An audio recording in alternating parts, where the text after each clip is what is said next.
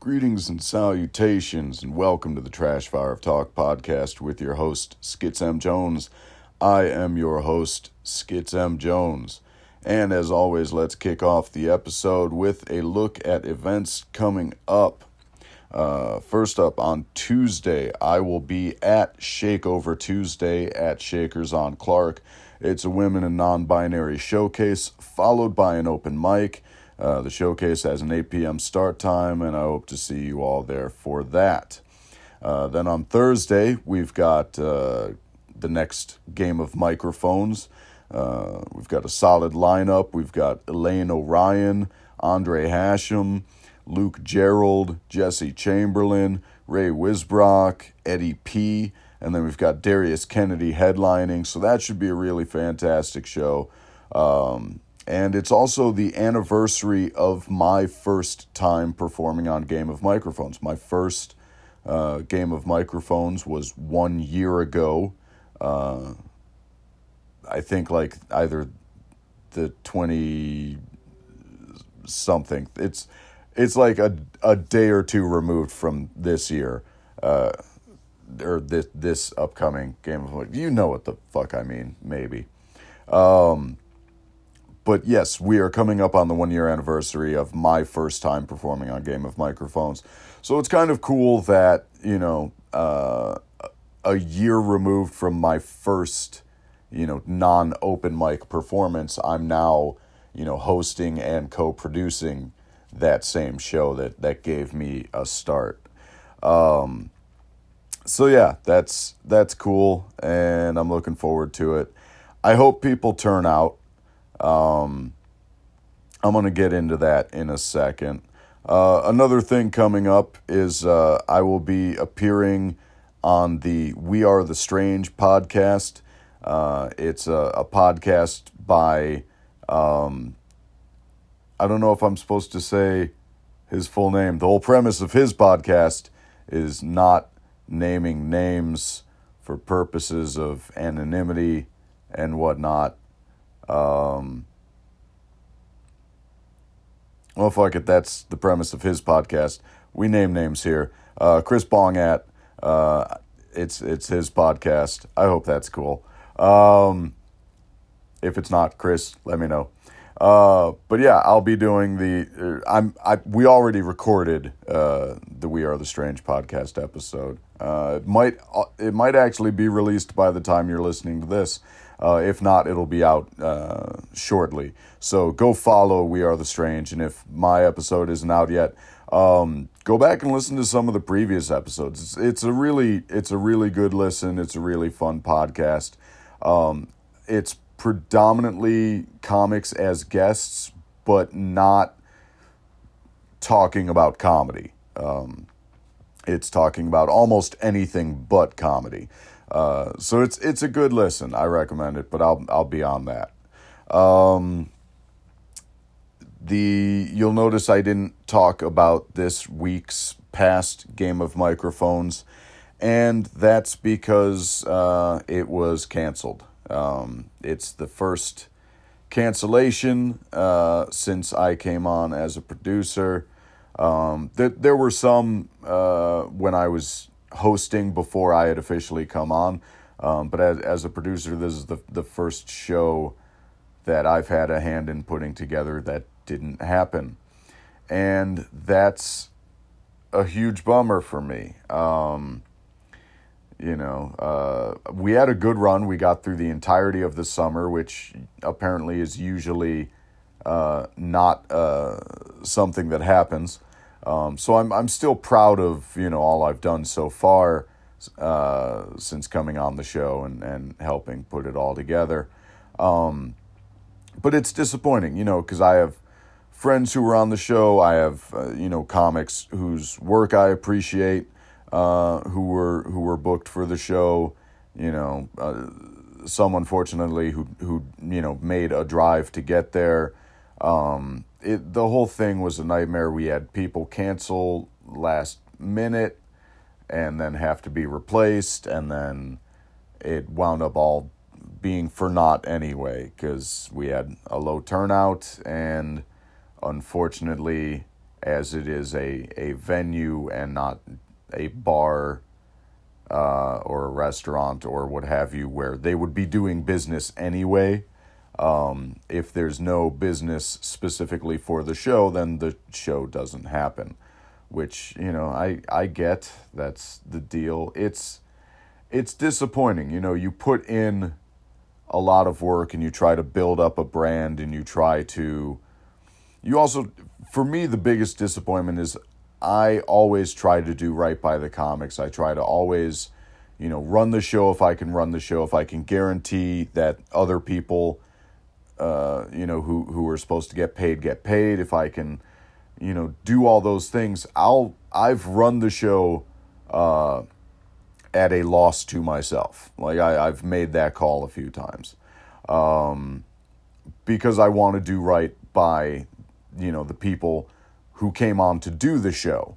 That's my main priority, is I want to do right by anyone who came to see a show. Even if it's 4 people, I want those 4 people to be entertained. That said, I get where, from a fiscal standpoint, it's not always in the venue's benefit to do that. So, it is what it is. But yeah, it was a disappointment. And again, my sincerest apologies to all the comics who came out who, could have been doing other things that night. It's disappointing. There were a number of shows we were up against on Thursday night, that all did well, and I'm glad for most of them. There's a particular comic who has shows, actually Thursday, Friday, and Saturday, 6 shows, to my understanding, all sold out. Louis C.K. is in town, and it's a bummer to me that there can be so much talent on the scene who haven't forcibly made people watch them masturbate and then, blackballed them and derailed their careers and shit like that. There's so many great people who have shows and struggle, to get any sort of level of success, and yet we keep giving these unrepentant fuckholes the platform. And from a business standpoint, I get it. The venue, Zanies, that booked him, they sold out 6 shows. They have a sold out weekend. That's good business. I get that. On the other hand, I had to laugh because I saw that they didn't mention Louis C.K. anywhere on their social media. You had to specifically go to their website to see that he is performing there, because clearly they know it's wrong. And they know they would catch shit for it because it's wrong. And, I know people who are like, well, what about, rehabilitation, or, no one's life should be ruined by a mistake. He's unrepentant about what he's done. There's been no apology, no attempts to make amends, no righting of the wrong of a number of women whose stand-up careers were effectively derailed and ruined as a result of their not wanting Louis C.K. to masturbate in front of them. So, fuck him. I don't give a shit that people like his humor or think he's talented. If he's as talented as everyone wants him to be, then why is he doing such bullshit hack material now? He's just, to my understanding from the recordings I've heard from, first-hand accounts from other folks, he's just doing either the same shit he's done or random edgelord shit. I don't care. I don't care. if you're a fan, like, I get it. I have people that I am a fan of that I have been, told in hindsight are deeply problematic. I will never apologize for my affinity for David Bowie because of what David Bowie meant for me growing up. Now, you could be like, well, David Bowie fucked teenagers, and by teenagers, I mean children. I don't mean like 19. I mean like 15. And that is a problem. There's no question about that. You can argue, all the details specific to time and place and what was culturally being accepted and what wasn't, and et cetera, et cetera. But he fucked kids, and that's a problem. That said, none of that was known to me while I was a fan of Bowie. It wasn't until after his death that people were like, hey, just so you know, Bowie fucked kids. And it's like, oh, all right. Well, that's not great. But that won't change what David Bowie's art meant to me growing up. Now, that said, if David Bowie were like unrepentant about his fucking of children and then wrote songs about fucking children, I probably wouldn't give him his money. Louis C.K. apparently telling rape jokes. I don't need to give that motherfucker his money. Fuck that guy. I don't want to support him. Like I said, from a business standpoint, I get why anyone would book him, because he's selling out fucking theaters still. So I get it. From a business standpoint, it's not a business decision I would make. Because again, I don't think he needs our support or our money. He's probably doing just fine. And if he's not, well, guess what? That's what happens when you're a piece of shit and you get found out. So yeah, it's been a disheartening week for me, comedy-wise, because, my first cancellation, that's a bummer. And then seeing that unrepentant sexual assaulters can like still sell out fucking venues is it's a bummer. It's a gross bummer. Whether it's him doing that shit or, R. Kelly, having his career for as long as he did, or, take your pick of any piece of shit abuser. Woody Allen still making movies. Like, take your pick of any of these fucking shitheads. And it's a bummer that they still get to have not just careers, thriving fucking careers, while, making no apologies, because they've never needed to, because they still are just given carte blanche to be what they are. And then you look in their wake and you see the scores of people who have just had their lives ruined by these people. It's a bummer. And I don't know. I'm off on all sorts of weird tangents, I guess. But for any question what my take on Louis C.K. is, my take is fuck that guy. Fuck anyone who books that guy. Fuck anyone who's working with that guy. Fuck that guy. Yeah, that's my take on it. Yeah. I don't know. In other topics, I've been learning a very important lesson in comedy, as long as we're talking that kind of shit. The ability to say no. I've talked on the podcast in past episodes about my fear that, any opportunity I turn down, any offer I say no to, anything that happens like that I can't do, it always feels like it's the last. If I say no to this, they'll never ask me again. It'll never come up. It'll never happen. That'll be the end of it. The ride ends. But I'm also recognizing how tired I've been. I've been doing a lot of shows, plus the day job, plus all the, personal life stuff that I don't necessarily talk about on the podcast, because a lot of it's just not terribly interesting. It's just time consuming or exhausting or whatever. And the fear of the ride ending is having to kind of sit side by side with the fear that if I burn out, I'm not going to be able to ride the ride anyway.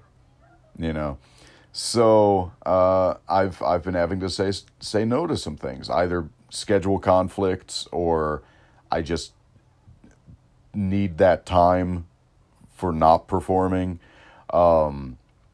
Especially coming up in October, I have 2 weddings to attend, one of which is out of state, which I still haven't figured out how I'm doing that yet.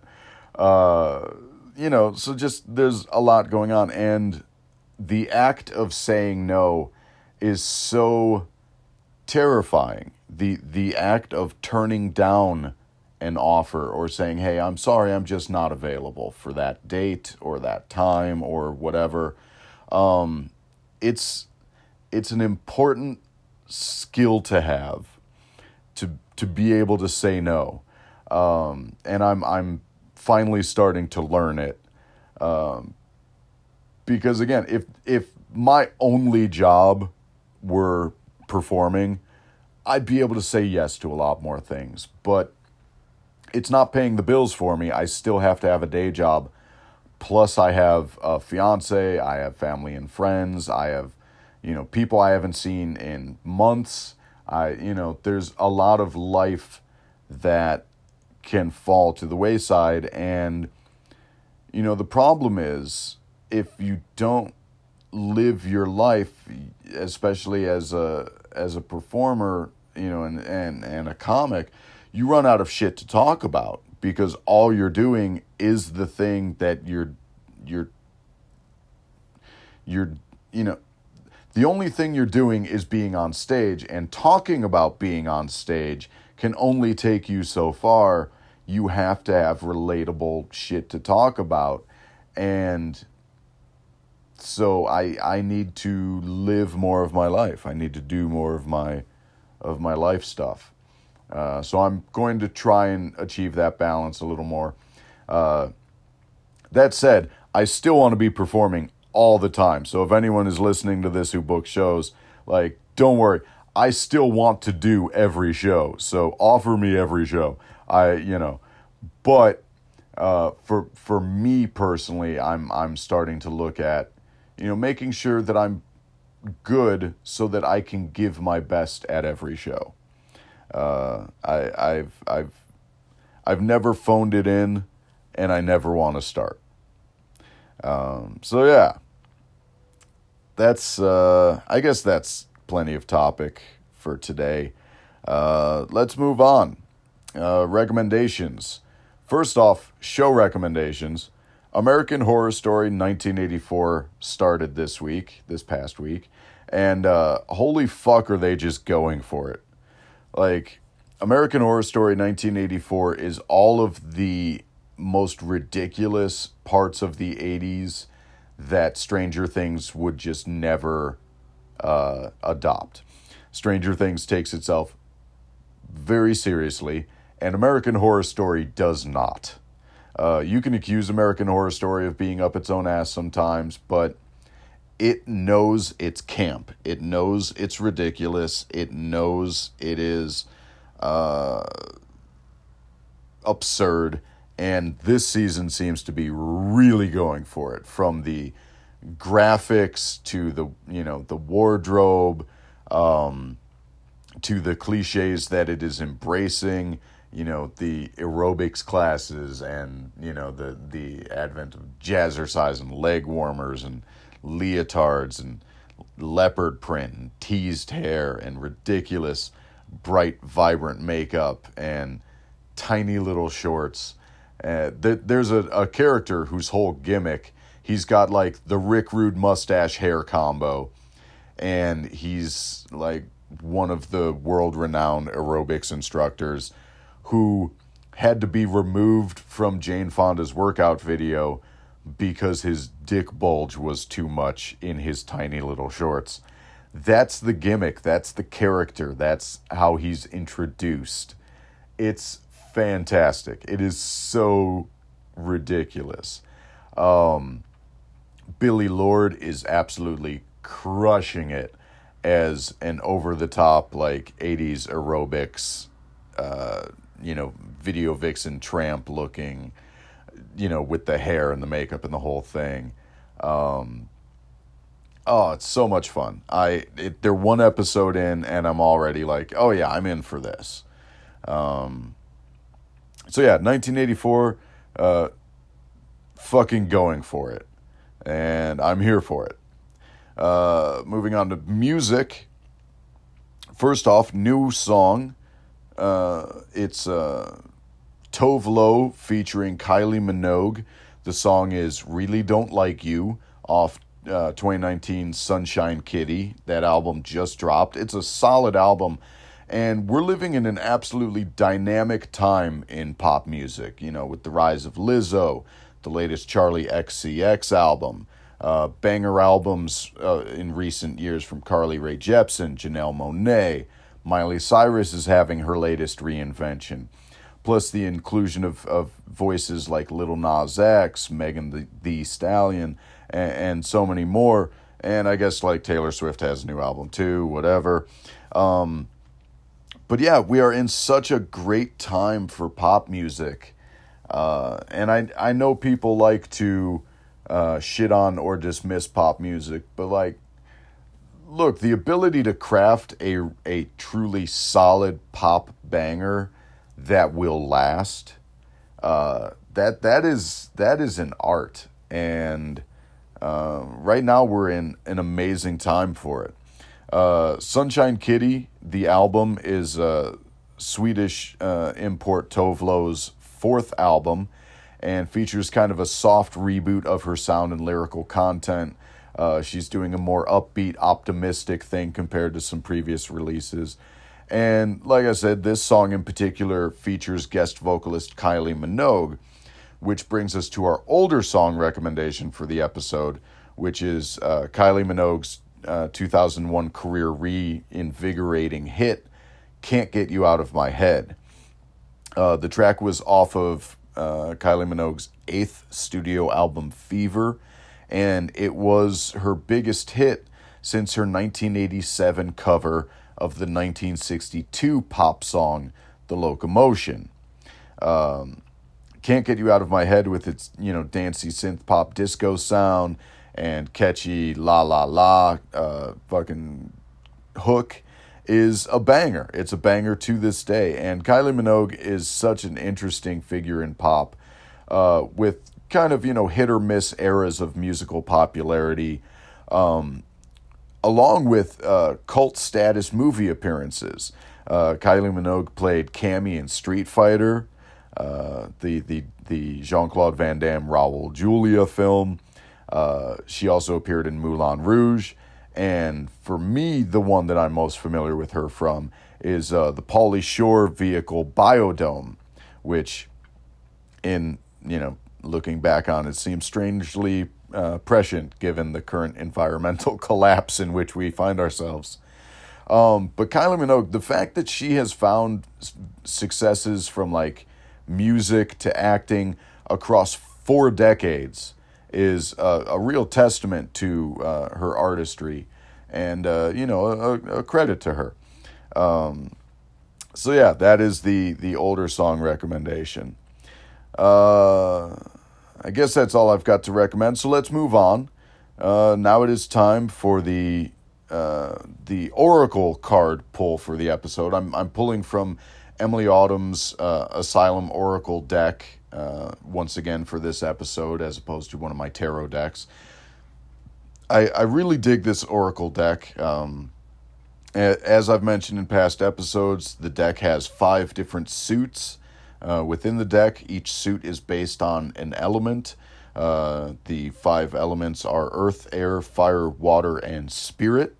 Not quite enough to summon Captain Planet, Spirit would have to be replaced with heart for that. But anyway, so yeah, it's the card that I pulled for this episode is the Sea, which is from the water suit, obviously.